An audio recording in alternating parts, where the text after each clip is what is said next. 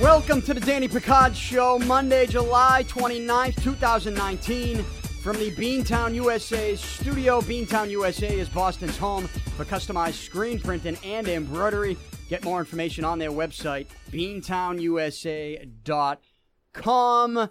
On today's show, special guest in studio, Slaine. What's up? Thanks for coming in. It's a hot one today, Danny. It's hot. It is a hot one. And it's extra hot in here because we actually just finished recording a video game for my YouTube channel. Pick Up Your Sticks. My YouTube video game series, Pick Up Your Sticks. Make sure you subscribe to my channel right now, youtube.com/Danny Picard. We played the new Madden 20, which doesn't come out until later this week. This Friday, I think, is the official release. But my partnership with EA Sports, they send me the games early. I have Madden 20 early. I did some giveaways on a live stream over the weekend. And me and you played a game earlier today. We're not going to tell the people what happened. We're going to make them go watch. But it was a very interesting game down to the final second. With a questionable call by myself at the end. I couldn't submit. Again, we don't have to get to the result. We don't want to tip the result. We'll just tell them, go to youtube.com/Danny Picard. Watch that episode. But, so it's extra hot in here right now. I mean, what's it going to be? 90 degrees, 92 degrees here in Boston and with today? The humidity, they're saying like 100, over 100. So now, we're both sweating through our shirts right now. And you can actually see, I have video rolling that you'll be able to watch on YouTube. You can see that we're both sweating right now. But this is a first. I have the door open of the studio and a fan blasting in. I never leave this door open. As hot as it could be in here, I always close the door. Let's hope the sound is all right. The sound will be fine. I'm never concerned about the sound. I'm concerned about, like, people walking into the studio while we're recording something important. Right. And not to say that this isn't important, but you know what the most important thing is? Our health. And my fear is that if we keep that door closed any longer in here, we will both pass out during the show, and nobody will even know because we got this curtain over the window, and we won't make it. And this is a tough place to end things. We're going to die in this room, you're saying. This is a tough place to end things on the Danny Picard Show here at Podcast One, also on iTunes, Spotify, and anywhere podcasts are available. So, Slaine, what's going on with you? Well, how's your summer been? It's been amazing, man. I've just, I've been a lot of baseball with my son, a lot of recording my album in the studio. I wrote a screenplay. I'm working on getting that made. So balance, Danny. So screenplay, recording, is there something coming out soon that we should keep our eye out for? Yes. Keep our ears open for? Yep. I'm going to be back at it with the music.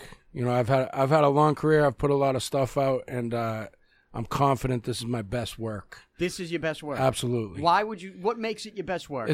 It's inspired. I mean, I took a year off last year from music, the first time in my life, to really study acting because I had put so much time, I'm talking 60 to 100 hours a week for over a decade on the music. And what I realized is that I'd never put in that kind of time with the acting.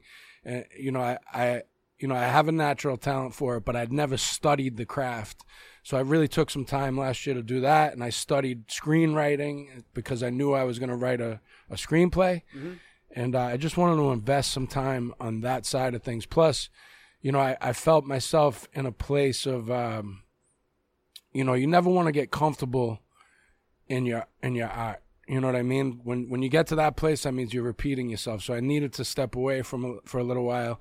And when I came back this year and started recording, I just felt re-inspired. I had some different stuff going on in my life, and I kind of have a new perspective, a new clarity, a new dedication to my writing process, and I'm really happy with the results. So I'm excited for people to hear the new record. How much help do you get? Like when you say study the film industry, is that what we're calling it? No, I studied the craft of acting. So I went to a place called Nancy Banks Acting Studio in Hollywood, and she works with a lot of actors, and I worked with a guy named Daniel Travis, and studied out of plays because I've primarily done film, and it's a lot shorter work. So when you study it, when you work in plays, like some of the scenes are 8-10 pages long, you got to memorize the whole thing, and but you have a lot more room to study character and kind of the arc in a scene, in one particular scene, is a lot longer than it is in film or television. So when did you do this? Go to this school? I did that so 2018 and part of this year too. And so you were in plays? No. This was more. I was in class. You were in class. So I didn't know if they turned that into throwing you into a play. No, but I might do that again soon. The problem with doing plays is, I got bills to pay and I gotta, and it's not as lucrative as some other stuff. Okay. But someday I'll probably do some work in plays. What's the biggest thing that you learned? Because you've had some big roles, some good roles in some big movies. Yeah. Somebody just came up to me a couple weeks ago and mentioned you and said they saw the scene with you and The Rock. Right.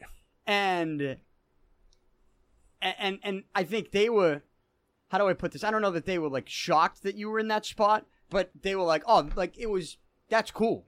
The fact that all of the things that you have on your resume, you now have a moment where you're in a pretty big scene with The Rock. Yeah. And he's, the biggest actor in Hollywood, right? And Kevin Hart. The Rock and Kevin Hart. Kevin Hart. Which is why I took that, by the way, because it's a smaller role than I generally take. But, when you have a 10-year-old son, doing a scene with The Rock and Kevin Hart, you can't really turn that down. Not that I wanted to turn that down anyways. But, yeah, it was cool, man. It was cool working. And that guy is a pro. He's a pro. He's really, I was really impressed with him.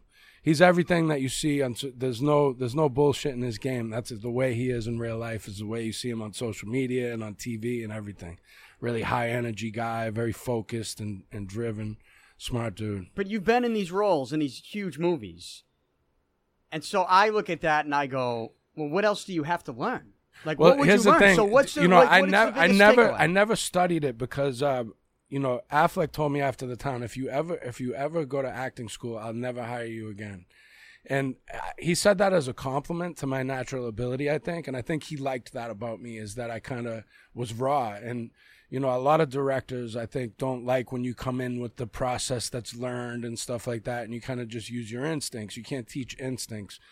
But as I started progressing, I realized there were certain things that I could play really well. Like anybody can. Everybody has kind of a wheelhouse. But, I found like some of my accent, while it might be beneficial in roles like The Town and Gone Baby Gone, when I'm reading for other stuff, it was more difficult. So that's also one of the things I did. I worked with a dialect coach so I could go in and out of different accents. And it also helped me with my recording process because as part of that, I learned the whole tool, of the diaphragm and, kind of speaking from my stomach and projecting for the back wall like you do in a play, which is different in a film. But so there's all different aspects of it. But I think part of one of the most important things I learned was it was something I had a bad habit of doing was I was memorizing the intention. So when I'd memorize dialogue, I was attached to what the intention of what the actor was saying was. So when I memorized dialogue, I would memorize it by listening to it. I would do the scene, I would listen back, and it was a quick way for me to memorize dialogue. It's how I've always memorized lyrics. It's a mistake because if you have to do it a different way, your brain will only remember it the way that you heard it, the way that you've said it repeatedly.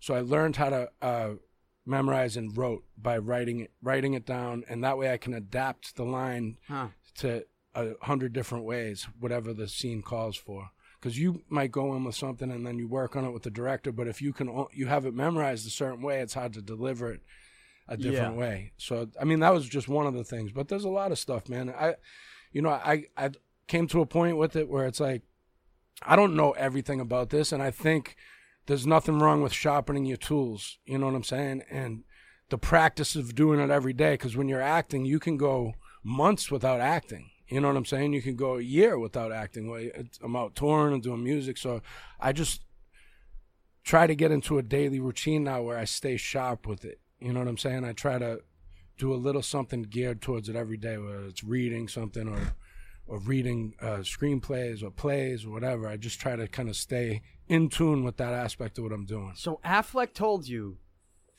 never go to an acting school.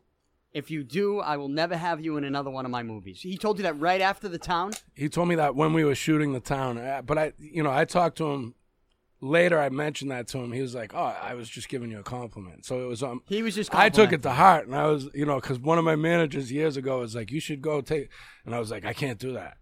Ben told me not to do that. Ben told me not to do it. I'm not fucking with my shit. So you've talked to Ben since, and you told him you're doing this. Yeah, and he told me he was busting my balls about saying that. Although I have talked to some other directors who are against it too. We're against acting classes. Yeah. And well, the whole accent thing is funny because people listening to this are going, "Danny, you should go to that class. The accent, you should get rid of that accent." And to that, I guess I just kind of say, well, fuck you, no. Because it's part of what you do too. I mean, I'm not in a movie. I'm in a real. This is a real life, real personality. I'm showing you who I am. Right, I'm giving you raw reaction. You're playing a role. But I had a similar experience where, like, part of my brand and it's who you are. That's your real accent. Yeah. My real accent is a Boston accent. Yep.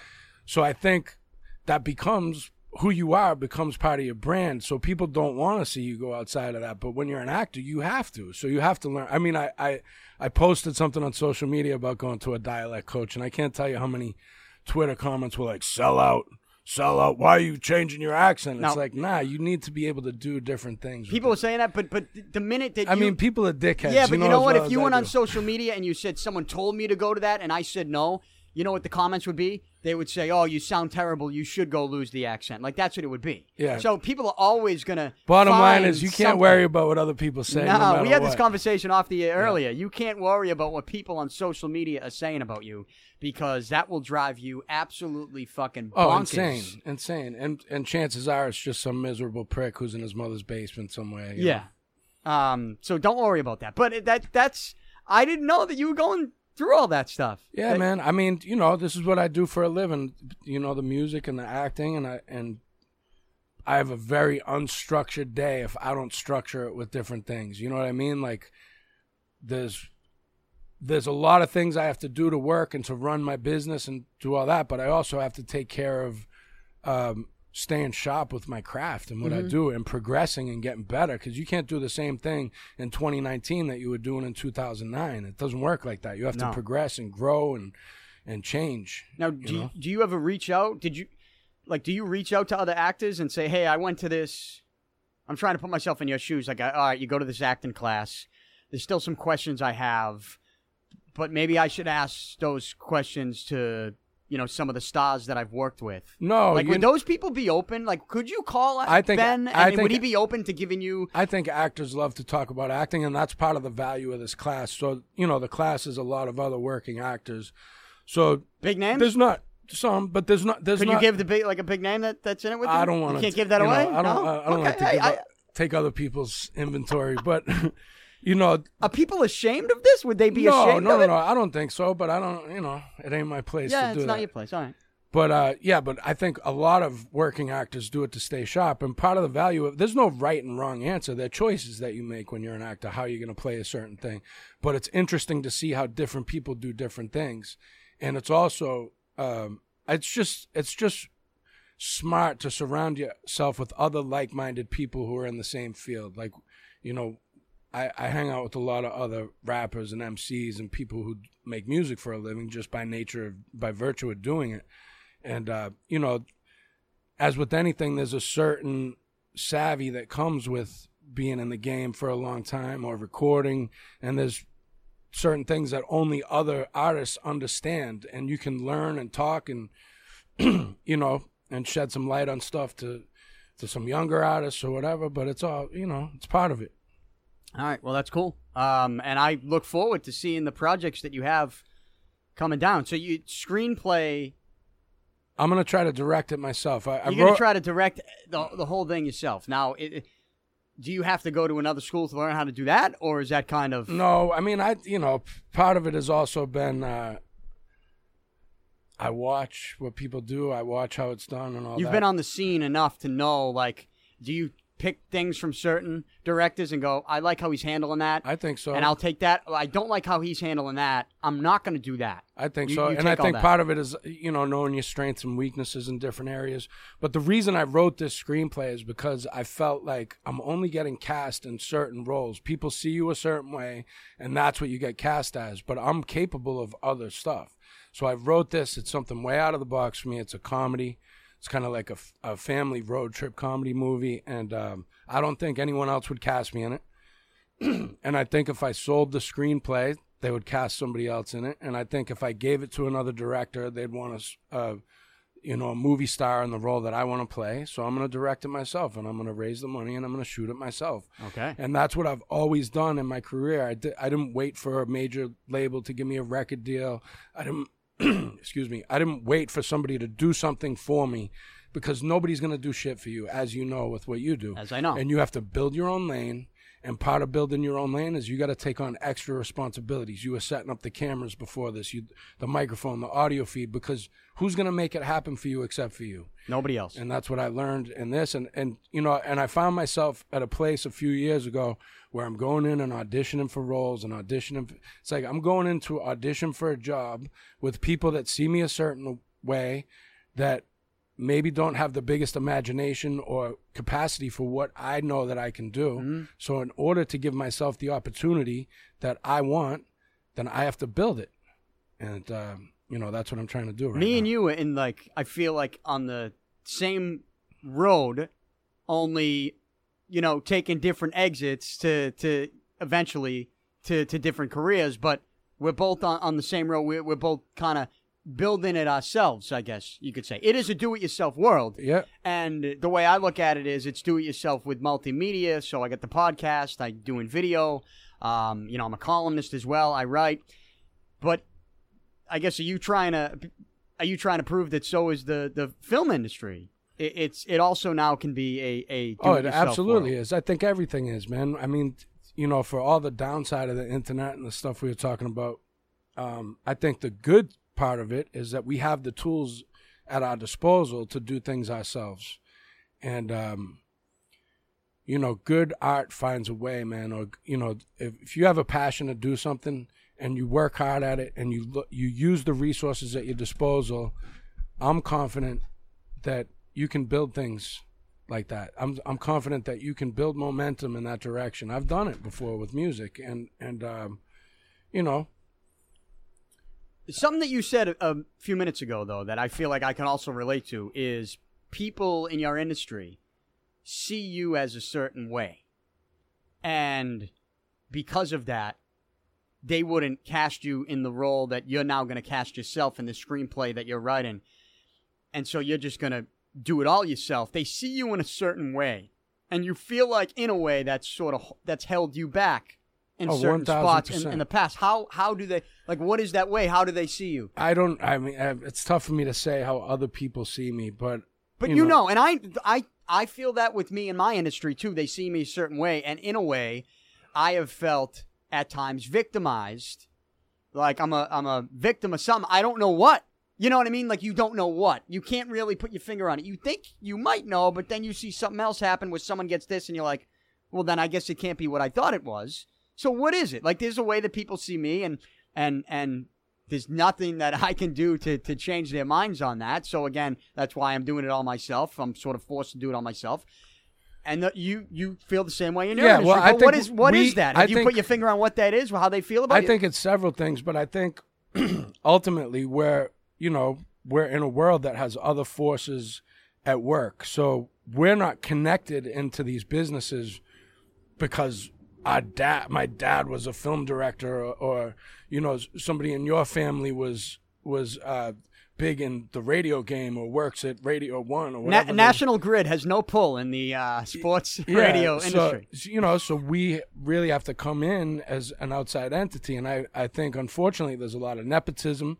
There's also political trends at work where we need this kind of person or this kind of person for this job, and we need to service this demographic, and we're not in that at this time. We're not included in what... We're not in the clique. We're not in the good old boy network, number one, but we're also not in what the kind of political tide is pushing for their agenda neither, on either side of it. I don't think we work with either model. So I think that has to be taken into consideration, because you can't just push forward with your goal without recognizing what's going on in the world at the same time. And if you recognize that you're not in that group, or as I've said before, like in that clique and that group of people, you can't just stay in that bubble, knowing that you're never going to be a part of that group because you'll never be able to get to where you want to go. And so, you have to look out for yourself. And you got to get your own juice. You have to make decisions that are not the most popular decisions in other people's eyes, but you have to make those decisions knowing that there are people that don't have what's in your best interest in mind. And you need to to make decisions based on your own best interest. Right. Nobody has your best interest in mind except for you. No. And nobody knows what you can do except for you. So if you believe in yourself and you're true to yourself and who you are, and I think you can, especially if you represent something bigger than yourself, and you can get the people on board with you that kind of fit into what you do, because there are people that fit into what you do and what I do that want to see you succeed and that are interested in what you do. And I think if you're true to yourself, then the people will come. It's like the Field of Dreams. If you build it, they will come. If you build it, they will come. Well, we're both building, and I am excited to see what you are currently building right now, both on the film side and in the music side. Because I think the last time you were promoting something in here was La Coca Nostra. Yep. Right? Yep, and I've done records with those guys for a long time. They're my brothers, but I've also done my solo stuff, and every project has to be its own world. You know what I mean? You build its own world around it, and I've learned a lot from all the people in my career. I've been mentored by people that I idolized growing up, whether it's like Everlast, Danny Boy, and DJ Lethal from House of Pain, or even just working with Ben or Brad Pitt and those guys. And I've always taken the opportunity to kind of listen to what they had to say and watch how they worked and watch what they do across the board with everyone, including Be Real from Cypress Hill and Muggs from Cypress Hill, and just watching the way those guys operated. And, the thing that they're all bosses. They're not workers. They don't work for other people. They build their own thing, and that's the only way to do it. Yeah. It's the only way to do it, in my estimation. So, all right. So, it takes longer like that too. Of course. Don't get me wrong. I would love if somebody wrote me a big check to come and make my movie with the company, and I can start next Wednesday. You know what I'm saying? Yeah. But that's not the way it works. I got to build it. It's not. You got to build it, and like I said, I can relate to that. So let's keep building, at least on my end. And I guess you're a big sports fan. I am. And this is a sports talk show. So let's talk sports. And you got a Red Sox hat on. I do. And also a Notre Dame T-shirt. Yeah. It's a cultural thing. Yeah. Fighting Irish. No, I do like Notre Dame. Are you more excited for what the Red Sox will be doing here down the stretch? We got the trade deadline this week. It's going to be this Wednesday. I'll be back on Thursday to react to what the Red Sox did or didn't do. We had a big trade in Major League Baseball over the weekend where Marcus Stroman goes from Toronto to the Mets, though I don't really understand that. I guess the Mets are still alive in the NL wildcard race, I guess. But, really everybody's alive in the wildcard race if you want to look at it that way. But I don't look at the Mets and think of them as a playoff team this year. So that's why I don't understand the Stroman. That was a questionable move. I don't understand the Stroman. I thought they were going to blow it up. Well, because we heard they were going to trade Wheeler, then we heard they were going to trade Syndergaard. I mean, the Mets are 6 games out, right? I just had to look that up real quick. 6 games out of the wild card in the National League. They got a handful of teams in front of them. They're not going to make that wild card. But then they're still, after they trade for Stroman, they're saying they're still going to trade Syndergaard, which confuses me. I don't know if they just wanted a pitcher and now they're going to trade a pitcher for offense. Is that the way they're going about it? I don't know. We'll see what happens at the trade deadline. I'll react to all that on Thursday, like I said. But are you more excited? So you got a football T-shirt on and a baseball hat on. Are you more excited for what the Red Sox are going to do down the stretch or what the football season is going to bring, I guess, on the professional side of things? You're obviously a bigger Patriots fan than you are Notre Dame. Absolutely. Are you more excited for what the Red Sox are going to do, what the Patriots have? It's tough. I mean, we're coming off championship seasons with both teams, by the way. I will say, I mean, I got to say the NFL, as much as I love baseball, the NFL just has so much drama. Every game has so much importance on it. There's only 16 games. Every game is life or death. So the nature of it is just more important to me than The baseball season's 162 games. Yeah, the Red Sox have underperformed. They're still in it. But there's plenty of time left. They could make a run here and win the World Series still, as far as I'm concerned. So I know a lot of people are talking about should the Red Sox blow it up. They're a game out of the second wild card spot. You can't One blow it game. up. You can't blow it up if you're the You Red Sox. You have a can't 200 and how many $million payroll. You got a ravenous fan base. You're defending the World Championship, and you got to keep going for it.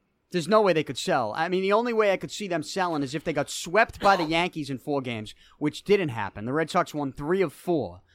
The most concerning part about it all is, the 4th game, you're like, all right, you win the first 3, you got Sale on the mound, and it's soft stuff all night. It was off-speed stuff all night, and, couple batting practice balls.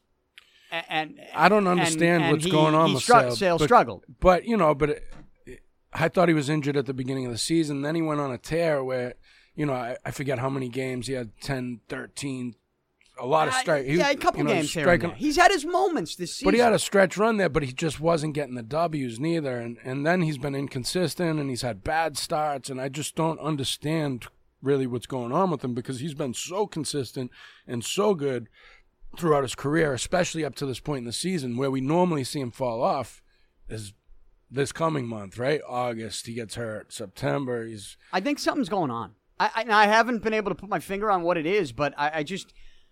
A lot of off-speed, too much off-speed. He's got a great slider, but I think what makes that slider so great and so filthy, and one of the filthiest sliders in the game, is that he's a power pitcher as well. He's pumping it in at 95, 96. And it's an electric pitch. But, if he's just off-speed, I think you saw it maybe work in the first inning. I think he had a nice first inning last night.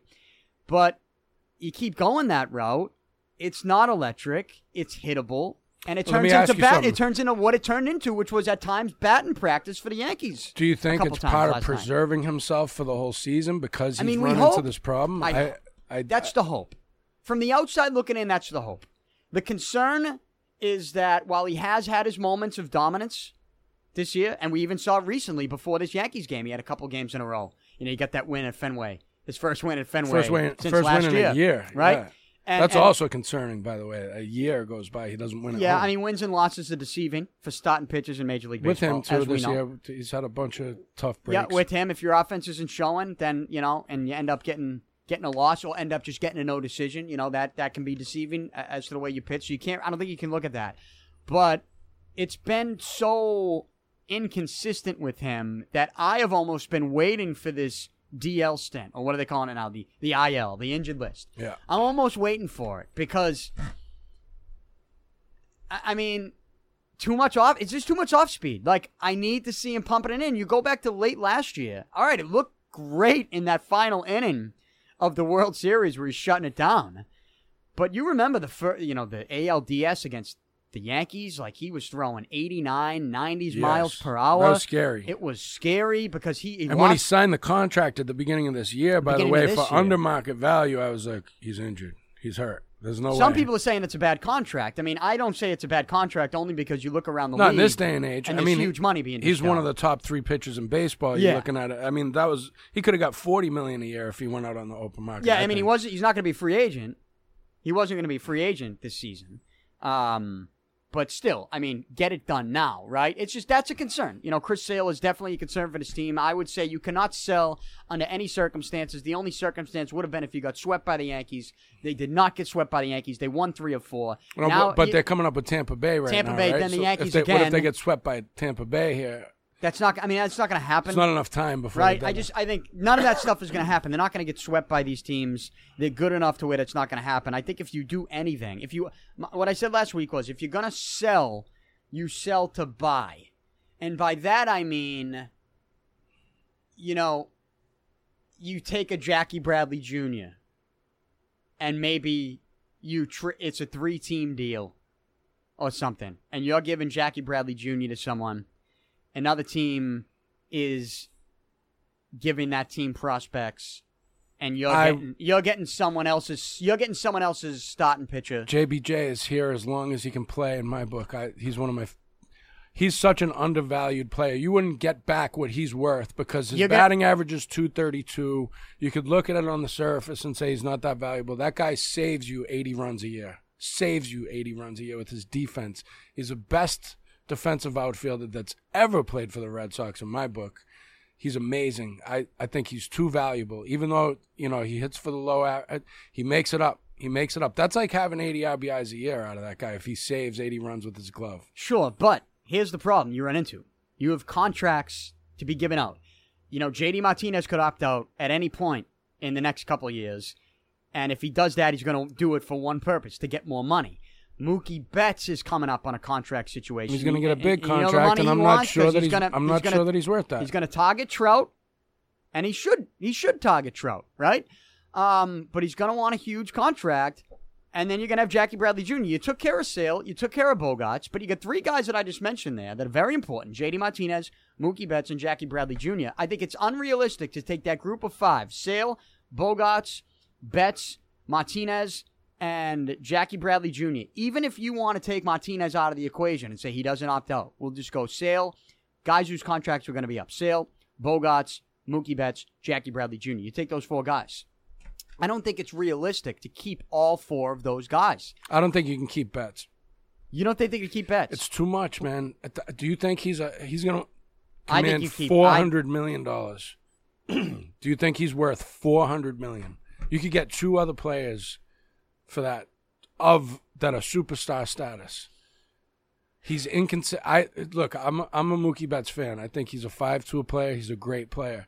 Do I put my franchise over the barrel going forward for him, especially when you have other guys who are emerging? When you have a great year out of Xander Bogaerts, Rafael Devers, 22 years old, looks like he's going to be a superstar. Devers is going to be a superstar. Devers is, I said this a year ago, I think even when he got called up the second half 2 years ago, I'm on the record, and I'm sticking to it, especially now. When Devers is done, he is going to go down as one of the all-time great Red Sox players. Wow, that's a bold statement. I said that last year and the year before. Could. He's that good. Think of how young he is. He's one of the most difficult outs in baseball this season. 2 years ago against Houston, when they lost to Houston in the first round, Devers was the team's best player in the postseason that series. He was like 19, 20 years old. Here's the most impressive thing about it. When he came out and he played that half season, it wasn't a half season. He came up after he came up in August, right? And he had 10 or 12 home runs. He was on pace basically if he played the full season to have 35 home runs, 120 RBI. We expected that from him last year. He came in, he didn't have that year last year. They had a book on him. They figured out ways to get him out. Now the great players can take their weaknesses and turn it back into their strength. So whatever it was, whether it was he can't hit the high pitch or he can't hit the curveball, or you can get him here, there's holes in his swing. He's fixed those holes, and that's really what defines a great hitter, is somebody who can take, after they write the book on them, he can come back and overcome that. Mm-hmm. And he's done that. I think he's a keeper. But that gets me back to it. It's, you really want to spend $500 million on Mookie Betts? Are you that confident? Because it seems to me he's not great every season. 2 years ago, he had 260. I don't know if he had last year. He had a great season. And then he fell off in the playoffs. And he seems to be on a tear right now. He's on a tear again right now, but he started off slow for the first half of this year. I know he had the 14 total bases the other night. He had 3 homers. He's so good. He's great. I'm not, and I don't mean to say he's not great, but you think that's too much money for someone who's even great? I mean, the question I have is the money that Trout got. Are those contracts just going up as we go on, or are we going to get to a point where they start coming back down? Because that's the only way it's going to look like a bad contract in 8 years. Is if all of a sudden something happens and there's some type of lockout, or right, and all of a sudden the top salary in baseball in 8 years is only $20-25 million, and you got Mookie Betts $40 million a year. Historically, they've always gone up. I think what makes it a possibility that they could come down is that the popularity of baseball. You ask, am I more excited about the NFL or about. You're more excited about. I'm more excited about the NFL, Okay. and I'm a baseball guy. When we were growing up, the Red Sox were clear number one, right? In this town, we were hungry. We're spoiled. We're so spoiled. Though. Right, but I think the Patriots and the NFL in general has far surpassed MLB. I'll even say the NBA is ahead of MLB. Oh, yeah. And so now they're the third sport, and the young kids are not collecting baseball cards, watching the games. I think if you look at the ratings and the demographics to who's watching, it's guys our age, right? Mm-hmm. So and older. And you don't have a lot of the young kids watching. Why? Because you get the tablets, video games, whatever it is, and it takes a lot of attention span. So the game could be trending down. It looks like it's trending downward. So are the contracts going to be able to rise at that level? I don't know. I mean, here's what I do from the Red Sox, and I think I said this in the offseason. I would make an offer that is large enough, because the last thing you want if you're the Red Sox is to just let him go. And I don't think you even want to trade him. That's not what I'm doing.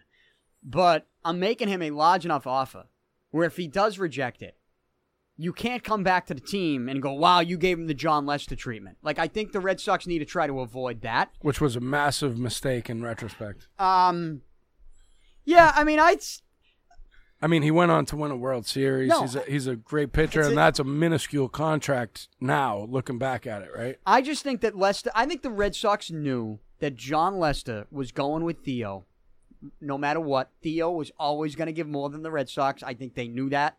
I think when you look at but you could have locked him up before. No, he I don't went. think. I don't think he would have.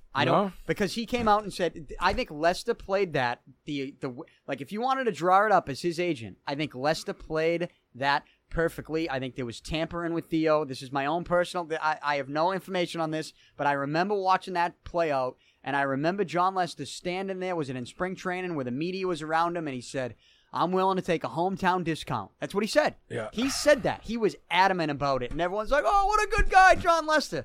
Red Sox made him a hometown discount. And I know people said, well, they still lowballed him. That was lower than a hometown discount. And, okay. But you got a guy standing there saying he's going to take a discount. But I just think he was never going to take a discount. I think they could have offered him a monster contract, and I think he would have tested free agency because I think he was going to the Cubs either way. I think he knows how important that was to his legacy. I mean, to win championship with the Red Sox, then to go to the Cubs with his boy Theo, win with the Cubs. I mean, he got free private flights from the Cubs in that contract. Like, he got it all. They had that thing ready to go. Theo was always going to give more than the Red Sox. There might have been part of the Red Sox going, pissing him off maybe. I don't know. But anyways, that's for another time. The Lester stuff. Bottom line is, most people in this town, think that the Red Sox lowballed Lester, and they don't want to see the Red Sox do that again with another star player. So what the Red Sox need to do is acknowledge that, and they need to make Mookie Betts a huge offer. And I don't know if it's $375 million for 10 years, for 12 years, right? I mean, he's probably going to look to get $450. Like, I think the number he's gonna want to be the highest paid. Oh, absolutely. And so, do you think he's so worth that? You offer him $375? Do you think he's worth that? Would I pay him $450 for the next 10 years? I would not pay him $450. Do you think for the next 10 years he's a $40 million ball player? I think that if you tell me the contracts are only going to get higher for some of these superstar players, I think that. Yeah, he will be. The value in his game, part of the value in his game is he's great defensively. He's fast. Right? He's the 5-tool player, right? 5 years from now, is he still that fast? Is he still that great of a defensive player?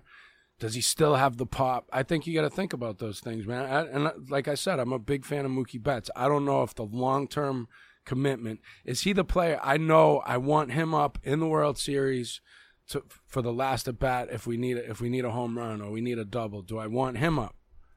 I don't know if he's the guy on that team. Mookie? I can think of a few other players on the team. Yeah, I want Mookie up. Yeah? Yeah, I want Mookie up. He wasn't that guy last year. Hey, I'm not going to make him the highest paid player in the history of the game, in the history of sports. Like, I'm not going to make Mookie Betts the highest paid professional athlete in the history of North American sport. That is not going to happen.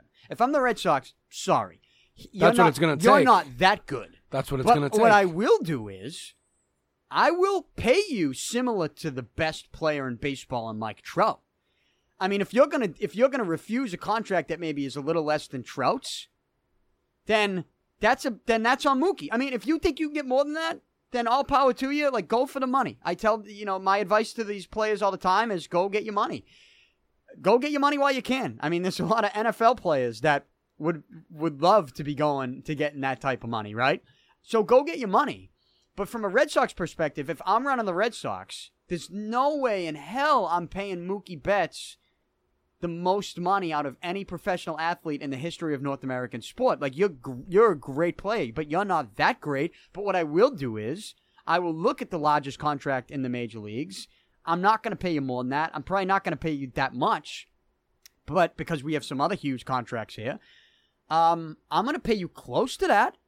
It's going to be less, but the problem is, like you said, Mookie is going to want to target more. Oh, he wants the most. He wants more. He wants the most. And from what I hear, he's not 100% happy here. I'm not saying he's unhappy, but from some of the things that I've heard, like, he's interested. Who'd you hear this from? I don't know. I've just heard different. Are you things. saying you hear like radio personalities say this? Yeah. Well, I think then you need to just, maybe not put as much stock into that, because now you're helping create a narrative that was started based on someone's opinion. I'm not going to go there. I have no idea if Mookie Betts likes it here or not. Obviously, you can do something to make him love it here, and that would be to make him the highest paid player in the history of North American sport. But I wouldn't do that. But I still would give him a huge contract. Because I think the Mets will make him the highest player in modern sports. I think maybe the Yankees would. I think there are other teams. I think somebody else is going to pay him the $450. Yes. Trout got $430. $450. You're going to look for $450. I think so. I think that's what he wants. I'm not going to give him $450. Me neither. If that's what you're asking me, are you going to give him $450? Me neither. I'll say no. All right, so that's where the question comes. $450. Can you still make the run this year without him if you sell him and restock the minor league system? Well, I'm not trading him either. So you just see what happens. I'm not trading him. Out. I know it would suck to lose him for nothing, but I'm not. I wouldn't trade him. Can you get two arms and at the deadline for him? Two young prospects who maybe valuable. No, I think you know what? It would be tough because it would have to be a team that's willing. I mean, if Mookie is dead set on going to the free agent market and is dead set on a number of $450 million, I don't know that there's a team that's going to say. I mean, unless were able to talk contract with him and sign him to something right then and there, then you'd get him. I'm not trading him. He's not getting traded. Mookie's not getting traded. So I just think maybe this conversation it's a moot point. It's meaningless. I think there's still a good. I think even while that 450 number we talked about will be there, I think that there's things the Red Sox could do. I mean, look, if you made Mookie Betts this offseason, he's not a free agent next year. Okay? Oh, he's not? I thought he was a free agent at the end of this season. At the end of this season, I believe he's got one more year. Mookie Betts has one more year left. I'll tell you right now. We're looking at it right now. Mookie Betts, let's see here. He had a $20 million contract. Here we go. This is the website I go to get my... Which we didn't have to give him, by the way, right? He's got one more year of arbitration eligibility. All right. So that's what... So, of course you don't trade him this year then. So next year is the year to have this conversation. Next year would be the year to have... you'd get more from him now than you would next year because he has that... You'd have him... The team trading for him would have him next year. Right, but you can still... You can suss it out. But yeah, I'm not going to trade Mookie Betts. I'm not going to trade Mookie Betts. I'm going to go this offseason to him and say, instead of the arbitration stuff where this year we agreed to a 1 year, $20 million deal. Next year we'll probably agree to 1 year. It could be 1 year, $30 million, right? That's probably this offseason what they could work out. Let's say, get rid of that $30 million, okay? Let's get close to the $40 million a year mark, and let's do it for 8 to 10 years. And if it's, I don't have my calculator in front of me, but we're talking $375 8 years, $40 million. $375 for right? $375 for 10. Like, would that get it done? You think? Maybe. I mean, because the risk on Mookie's end would be, well, if I turn down $375 for 10, let's say it's $375 for 8. If I turn that down, what if I go to free agency the year after, and that $400 million isn't there for me? Something happens in the league. Like, that's the risk. I mean, $375 for 8 years is just insane. I mean, because $320 would be $40 million a year over 8 years. So $375, that's an extra 55, 8. It's $47 million a year. That's insane. Yeah. You're paying one guy almost $50 million a year. Well, it's 8 years. I mean, what's the concern for a large contract like that? It's that when you get to year 9, 10, 11, 12, they're not the same player, and that's when you're really overpaying a guy. Or but he if gets it's a 8 years from career-ending now, injury sure, 3 or 4 years you can't look in. at it like that. You know why you can't look at it like that? Because you could say that about, and we're going to get into the NFL in a minute before we get you out of here, but you can't do that with injuries, because I say this in the NFL all the time, because it could happen to anyone in any sport. You could say that about anyone. NFL's different, in any though. sport. NFL doesn't have guaranteed contracts, and that's the reason why they don't. They have too many guys on the roster, right? And they don't have the guaranteed contract. So if you make a big offer to someone and they have a career-ending injury, you don't have to pay them. You're only on the hook for a portion of the contract. The guaranteed, the signing bonus, up till date to whenever they played. Well, it's going to get interesting with Mookie. But I think that for people to have that conversation about trading him this week, that's not going to happen. Yeah. They're just not going to do that. They shouldn't do it. If I'm the Red Sox, I'm not doing it, and we both agree the Red Sox should not sell. I don't know if there's anyone out there that says they should sell, especially now, only a game out of the wild card spot as we record this, though they do have this Monday off. I think they play Tampa beginning tomorrow night on Tuesday night. But whatever the Red Sox do, whatever happens in Major League Baseball, I'll react to it. On Thursday, I will say we mentioned the Mets, we mentioned Syndergaard. If I'm the Red, I think here in Boston, we should keep an eye on that name. Because I don't think Syndergaard's going to get... The Yankees would love him, but there's no way the Mets make that trade. Send him to the Yankees. There's no way. I think the Red Sox would be cool if well, the Red Sox were in... There was a rumor the Red Sox were in on Zach Wheeler. And Zach Wheeler's a name I've been throwing out there for the last 5 years. The Red Sox should go after him. He's just injury prone. If you're going to talk to the Mets, you don't talk about Zach Wheeler. You get nuts. You talk about Noah Syndergaard. I'd be interested to see if you're the Mets, you just got Stroman. If your purpose of getting Stroman is to then trade a pitcher for something else. I know they got Conforto in center. The Mets. Is it Jackie Bradley?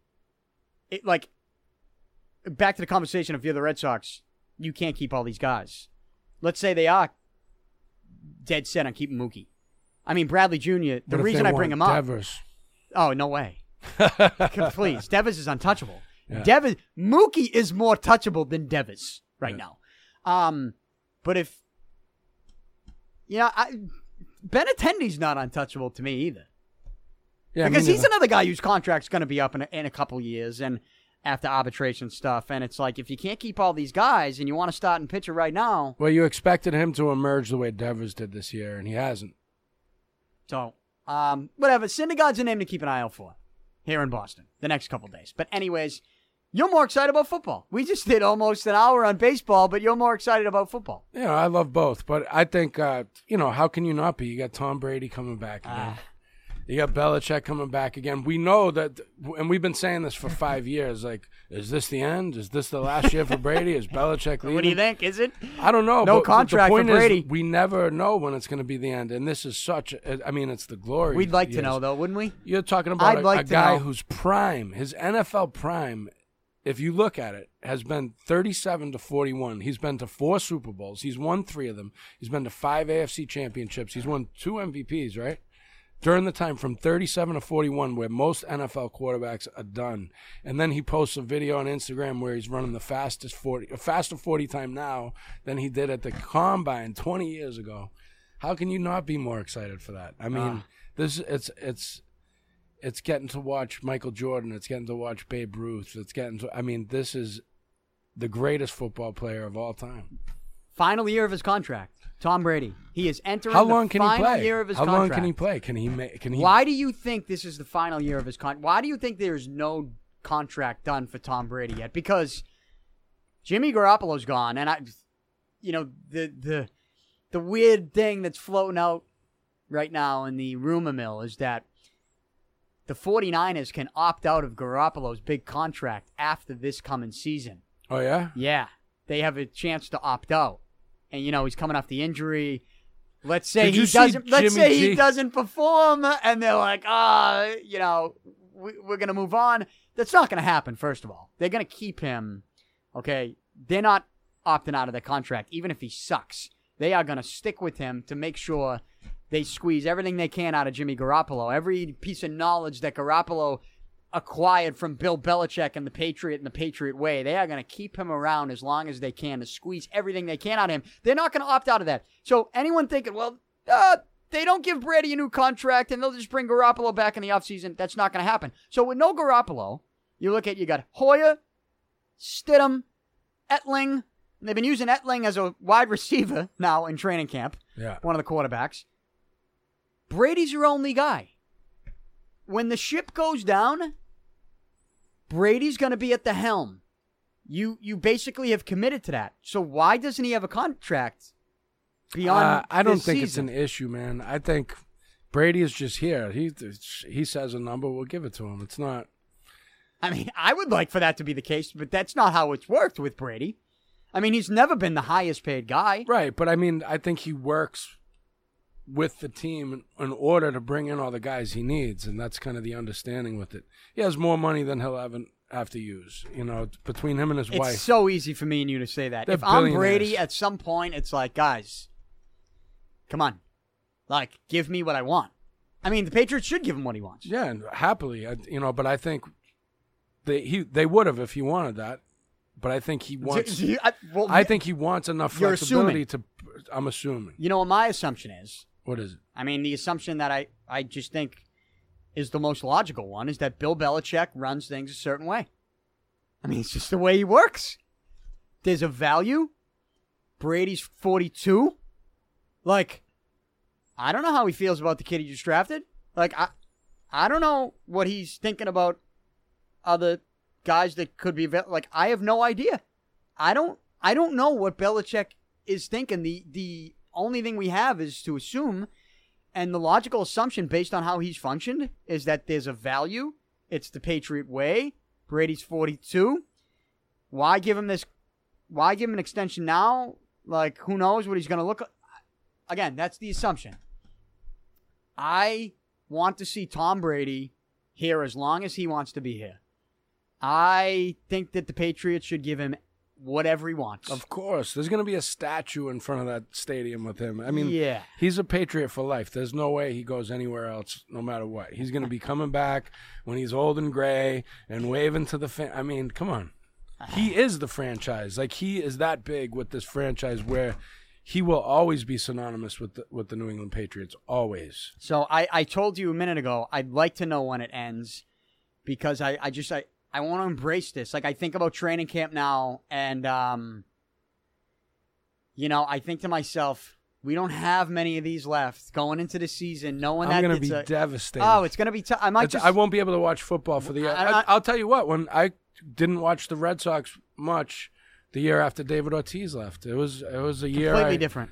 It was a year. Well, completely different. David Ortiz if Brady is here, Ortiz is right there. Okay, He's fine. An icon with the franchise. He's the greatest clutch hitter in the history of the MLB. But proven that you can win without that type of guy, and not even just the Red Sox proving it, which obviously it's a different sport. This is your quarterback. Sport, which is why it's a different thing. With the Patriots, with football, when you have a quarterback that's this dominant and this consistent and this great for this long a period, not only do we get spoiled, we ended up, because of being spoiled, we get complacent and we just, we expect championships.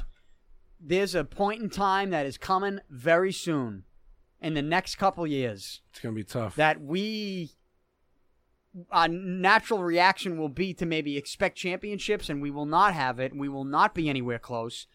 And we're going to enter training camps going, what's my interest level right now? You know what I mean? And so I'm trying to embrace this, like another training camp. Tom Brady. I hope this contract thing doesn't mean this is the last one. How old are you? 36. So, all right. So, see, when I was growing up, I'm 41. When I was growing up, the Patriots were brutal. Yeah. Every year, 1-15, 2-14. The one year we made it as a wild card to the Super Bowl in 85, but the Super Bowl was in 86. How old were you for that one? I was 9. Oh, you were? I was 8. Do you remember that? Yeah, I remember. I watched it, and I remember I remember Squish the Fish and Bury the Bears, and I remember being devastated when we just got blown out in the Super Bowl.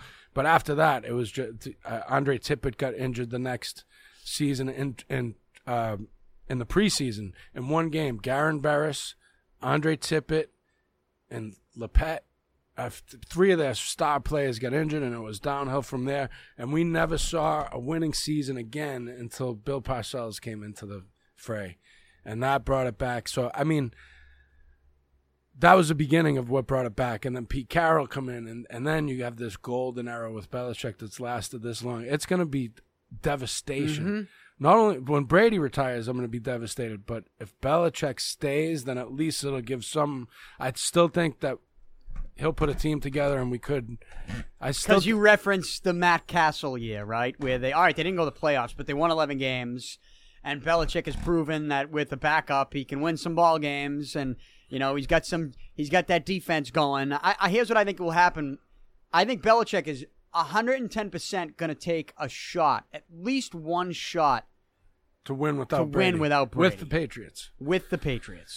The other side of the argument, because I've looked this up and researched it, when people say Brady's nothing without Belichick, and I forget what it was, but I think his record was 51-55 as a head coach without Tom Brady, including the Matt Castle season, I think. It's something like that. He's a 500 coach. Well, you always have that debate. Did Belichick make Brady, or did Brady help make Belichick? I think it was just a perfect combination. I think it was a perfect of two combination. Personalities that worked together and understood each other, and one made the other great. Put it this way, I think it's a perfect combination. I think both would be Hall of Famers if they never were in the same organizations. I think they both would have a championship, maybe 2, but neither one of them would go on a run like they've gone on if they weren't together. Like Brady could have, throw him on any other team.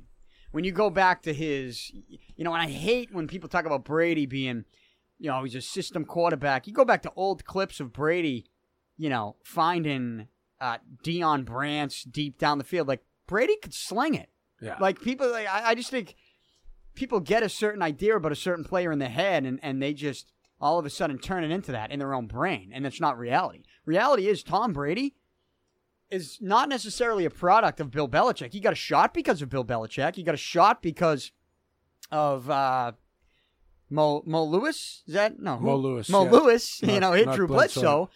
But I think if Brady was with another team, he's a good enough player, a dedicated enough player, a talented enough player that he was going to be a Hall of Fame player. Yeah, but he wouldn't have 6 championships. That's what they can't test in the NFL Combine, is somebody who's so motivated, who has so much determination, who has that chip on his shoulder, who has the vision. I mean, it's all the intangible stuff as much as, and he still has. He's a great athlete. People really. I think people think of athleticism like jump, how high you can jump and how fast you can run. It's like, no, hand-eye coordination. Hand-eye coordination is an athletic ability. Durability is an athletic ability. You know what I mean? Some of these things that his vision of the field, his cool under pressure, I mean, that stuff is all athletic ability that you can't test that stuff sometimes in a combine, man. And, I mean, he's just one of the greatest athletes. People don't use that word. Tom Brady is one of the greatest athletes of all time because they think of athleticism in a narrow view. It's like, nah, he's one of the greatest athletes ever. Yeah. There's no question about it. And I think they go back to that. I think they're in it for the 10th time this year. You think they're in the I think they're in the Super Bowl for the 10th time this year. Okay. And it's always a nail-biter, So I can't guarantee a championship, but I think they're back there. I think they get back again. Breaking news, Saints part ways with receiver Cam Meredith. What's the status with the Michael Thomas contract? Are they going to pay him? I don't know. I mean, the Patriots have... I mean, they have questions at the receiver position. Obviously, with Gronk retired, Josh Gordon suspension, Chris Hogan now in Carolina, Edelman's got thumb injury, right? He broke his thumb playing catch. He's going to miss the preseason. And it's tough for a rookie wide receiver to come right in and make an impact. I'd like to see Dorsett. You know, he seems to have... Brady seems to trust him, but then we saw last year, like, early on it looks good, and then they go away from him completely. So it's like... You know, where are they there? You know, they bring in another tight end. I think Gronk is going to come back. Where are you on that? I don't know if he's going to. You don't know if he's going to? I don't know if he's going to. I think there was a percentage that was out there last week or 2 weeks ago. Mike Florio reported on Pro Football Talk, a source close to Gronk told him there's a 40% chance Gronk unretires and plays for the Patriots next year at some point. If there's a 40% chance, it's a 100% chance. But I don't think.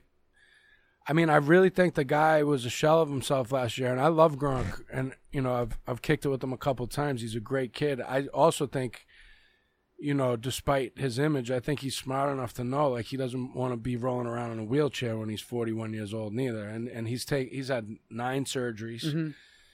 He clearly was not the best tight. He's always been the greatest tight end I ever saw until last year. And last year, I mean, he's pretty damn good in the Super Bowl. He was, and not even just as a receiver. Made a big catch, then a big block. Yeah. You know what he was doing as a blocking tight end last year was, I mean, just to even ask a superstar, we'll call him a receiver, right? I mean, a receiving tight end superstar, Hall of Famer, not even close to being the highest paid. And he has an argument to be one of the highest paid players in the game, and not even close to that.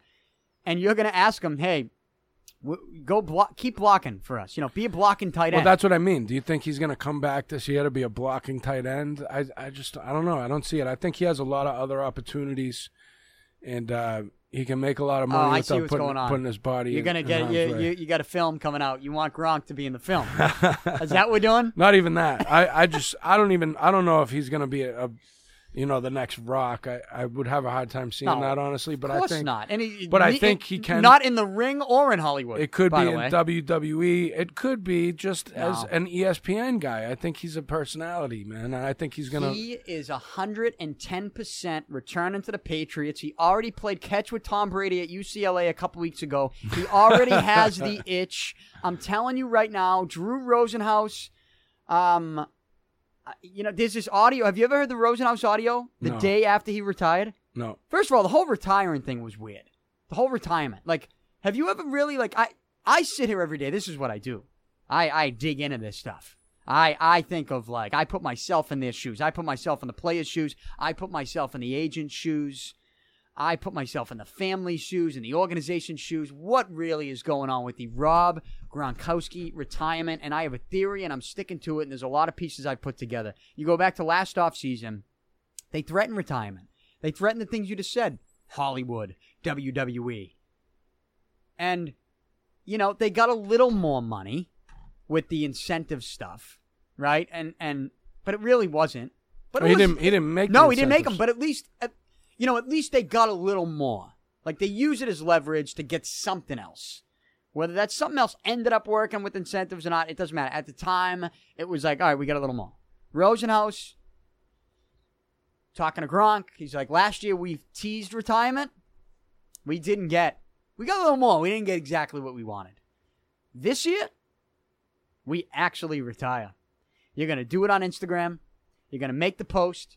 I'll be on SportsCenter the next day, keeping the window open, right? Keeping that door cracked for unretirement. Have you ever heard this? Nah. Rosenhaus? Oh, we're going to play right now. Here's Drew Rosenhaus.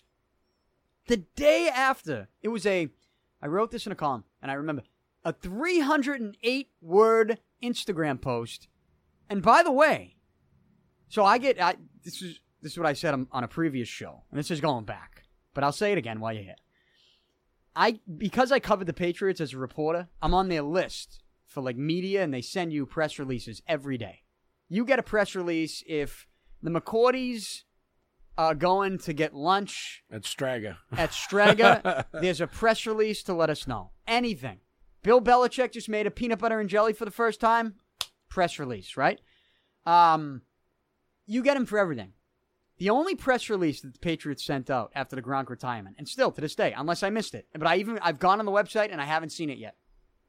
There's no post on the website. There's no press release that came out that just said, Rob Gronkowski retires from football, and then just is a hard story that lists all his accomplishments. There was a comment from Belichick, a statement from Kraft, statements from those guys. That's it. Just statements. That's it. It was weird to me. That was weird to me, that we didn't get the Rob Gronkowski retired. I got the sense that, like, to me, I saw that, and I'm like, this is just negotiating. Belichick's like, oh, you want to post it? Oh, you want to make a post on Instagram? You done? Okay. Hey, here's my post. Here's a statement. Gronk. Yeah, great player. Yep. Thrilled to coach him. Yep. Hall of Famer. Yep. Robert Kraft makes a statement. Yep. Great to have in the organization. Looking in your crystal ball. Great. No, and then I see the Rosenhaus. I see Rosenhaus on ESPN. Here's his agent. Literally, the next day. This Instagram post wasn't even out for 24 hours yet. And this is what Rosenhaus is on ESPN saying. I don't want to get anybody's hopes up. Rob Gronkowski is retired, and it's unlikely. Oh, wait, you don't have headphones on. Hey, those headphones over there. We got them. Wow. Can you let's see if you can hear this. We'll play that again for you because this needs to be played. Sorry about that. Drew Rosenhaus on ESPN. I don't want to get anybody's hopes up. Rob Gronkowski is You still retired, can't hear it? All right. Oh, you know what? Hey, you got to plug them in. Hey, it's all right. Plug it into the one. See the little metal piece in the back? The metal piece sticking out? You got it. Here, you know what? I got it. We got this little metal piece right here. We get that. All right. That's you can toy with the audio yourself. I'll let you play role of producer today too, Slaine. You know, you got the equipment right in front of you. It's so hot in here. We didn't have you wear headphones. I didn't think I'd be playing Drew Rosenhaus audio, but here we are. Drew Rosenhaus on ESPN. Can you hear? We good? Yeah. You got audio? Here he is, Drew Rosenhaus. I don't want to get anybody's hopes up. Rob Gronkowski is retired, and it's unlikely that he will ever play football again. However, I did close my conversation with Rob yesterday when he called to tell me that he was going to retire. And I said, Rob, just keep in mind, if you ever have a change of heart, you can come back and play. I'm sure the Patriots would welcome you with open arms. If it's sometime during the season, if it's late in the year, if you feel good and you want to come back and play, we will make it happen. That's all. I was just a suggestion. I couldn't let go without leaving that in Rob's ear. Hey, listen, Jason Witten did it. Witten, another Hall of Fame tight end. He took the year off, and then he decided to come back. Rob's he's 29 years old. There it is. You know, he's still a very young man. It wouldn't shock me if he has a change of heart, if he feels great, and he decides that he wants to play football. But this is just me talking. This isn't Rob, and I don't want to create any unnecessary expectations. But Rob is a very unique personality. If the team was struggling or they needed him at some point next year, and let's just say hypothetically Tom Brady gave him a call and said, Rob, I need you, I wouldn't be shocked if he came back to play a few games. Oh, right.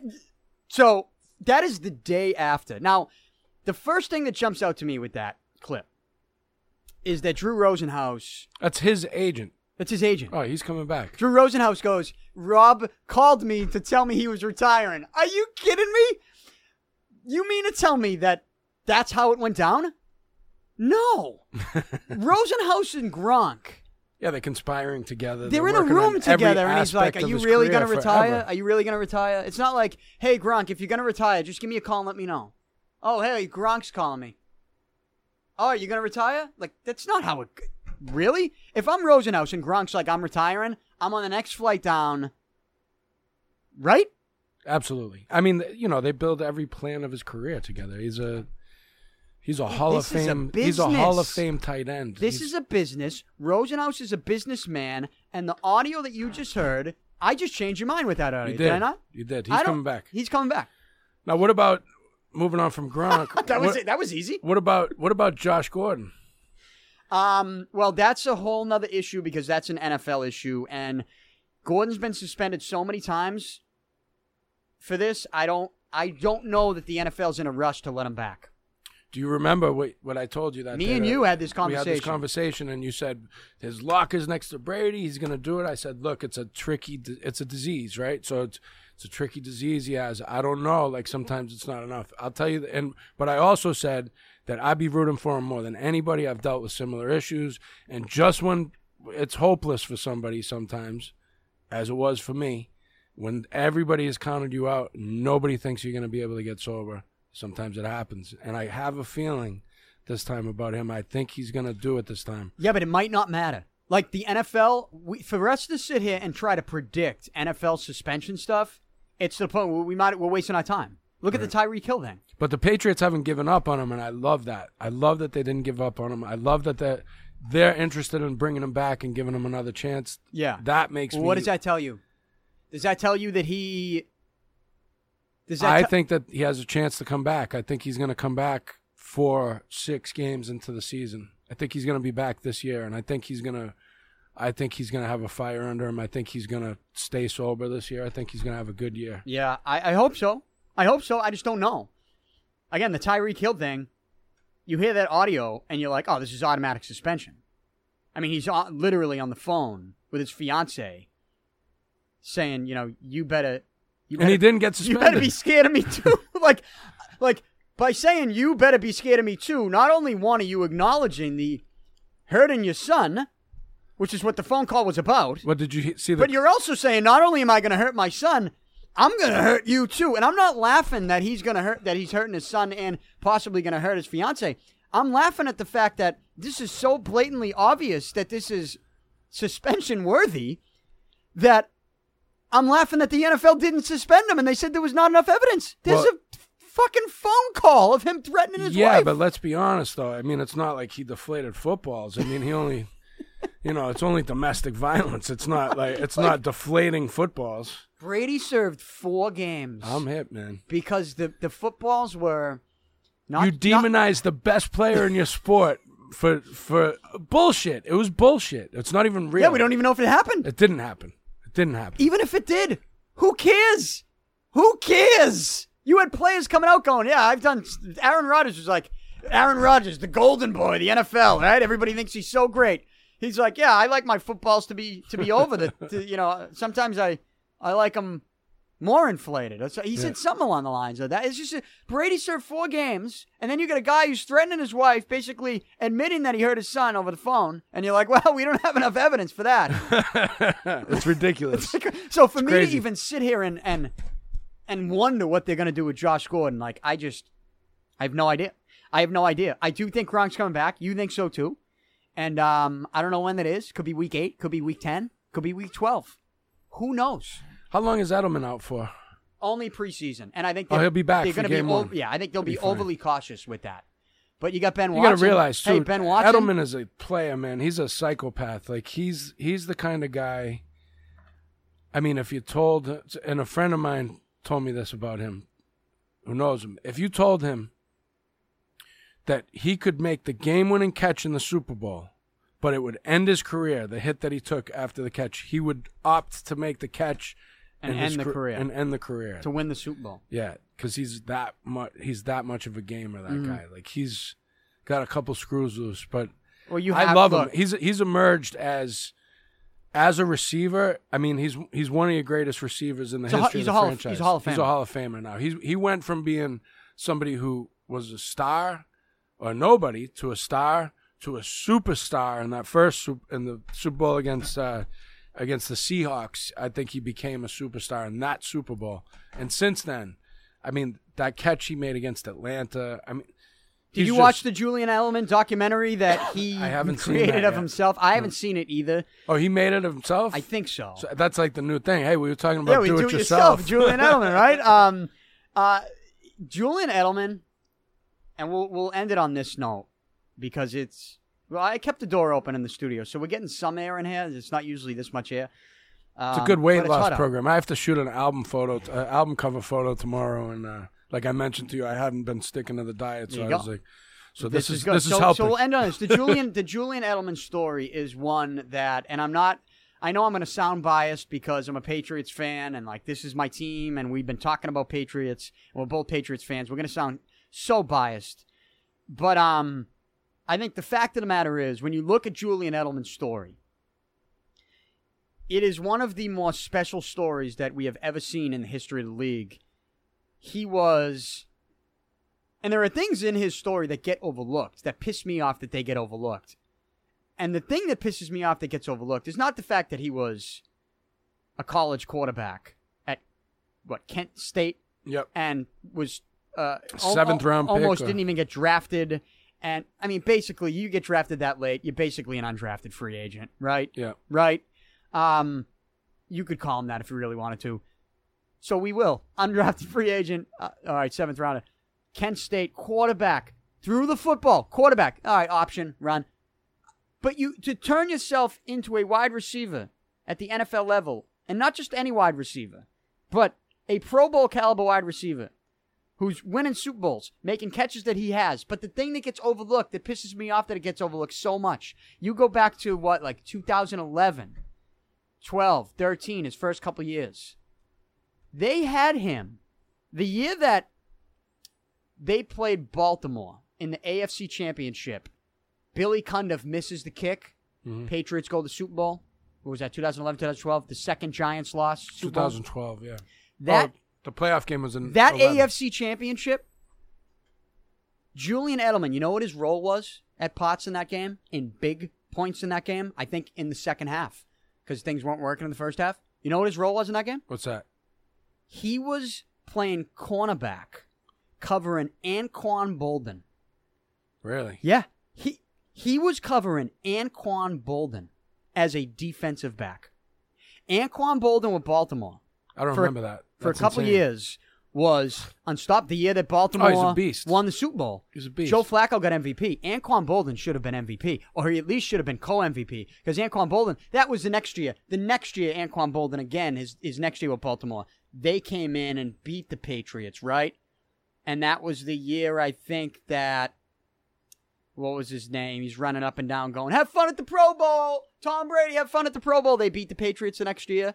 Anquan Bolden was unstoppable. But the year before that, when the Patriots beat the Ravens in the AFC Championship, Edelman, it might have been Edelman's first year. I don't even know. Yeah, it might have been his rookie year. He was playing defensive back. They had him covering Anquan Bolden. It's crazy. In big spots on defense. And people are just like, people don't even acknowledge that. I don't know. Maybe they mentioned that in his video. I think about that all the time. I was covering the team at the time, and I'll never forget that stuff. I'll never forget how he was playing defense. Now, it wasn't every single snap, but there were snaps. There were big plays, third down plays. He was on defensive end, even if he wasn't covering Bolden. Just being on defense. Yeah, he's a great athlete. He was playing offense, defense, special teams. I mean, I remember Belichick used to bring Troy Brown in to do that early on. Yeah. I forget who he did it against. But let's be honest. He was no Julian Edelman. Right. I mean, Julian Edelman, Hall of Famer, for playing defense alone, in my opinion. And I just think it's just something that gets overlooked. And it pisses me off that gets overlooked, because that, to me, is like, whoa. No, I think you're right. Troy Brown, he's a great receiver. He was kind of like a walk-on. He was an undrafted free agent, right? And I just hold him in such high regard. But if you have to compare the two, it's Edelman. Yeah. Edelman's a phenomenal receiver. Yeah, and I mean, he obviously has the connection with Brady, and it's.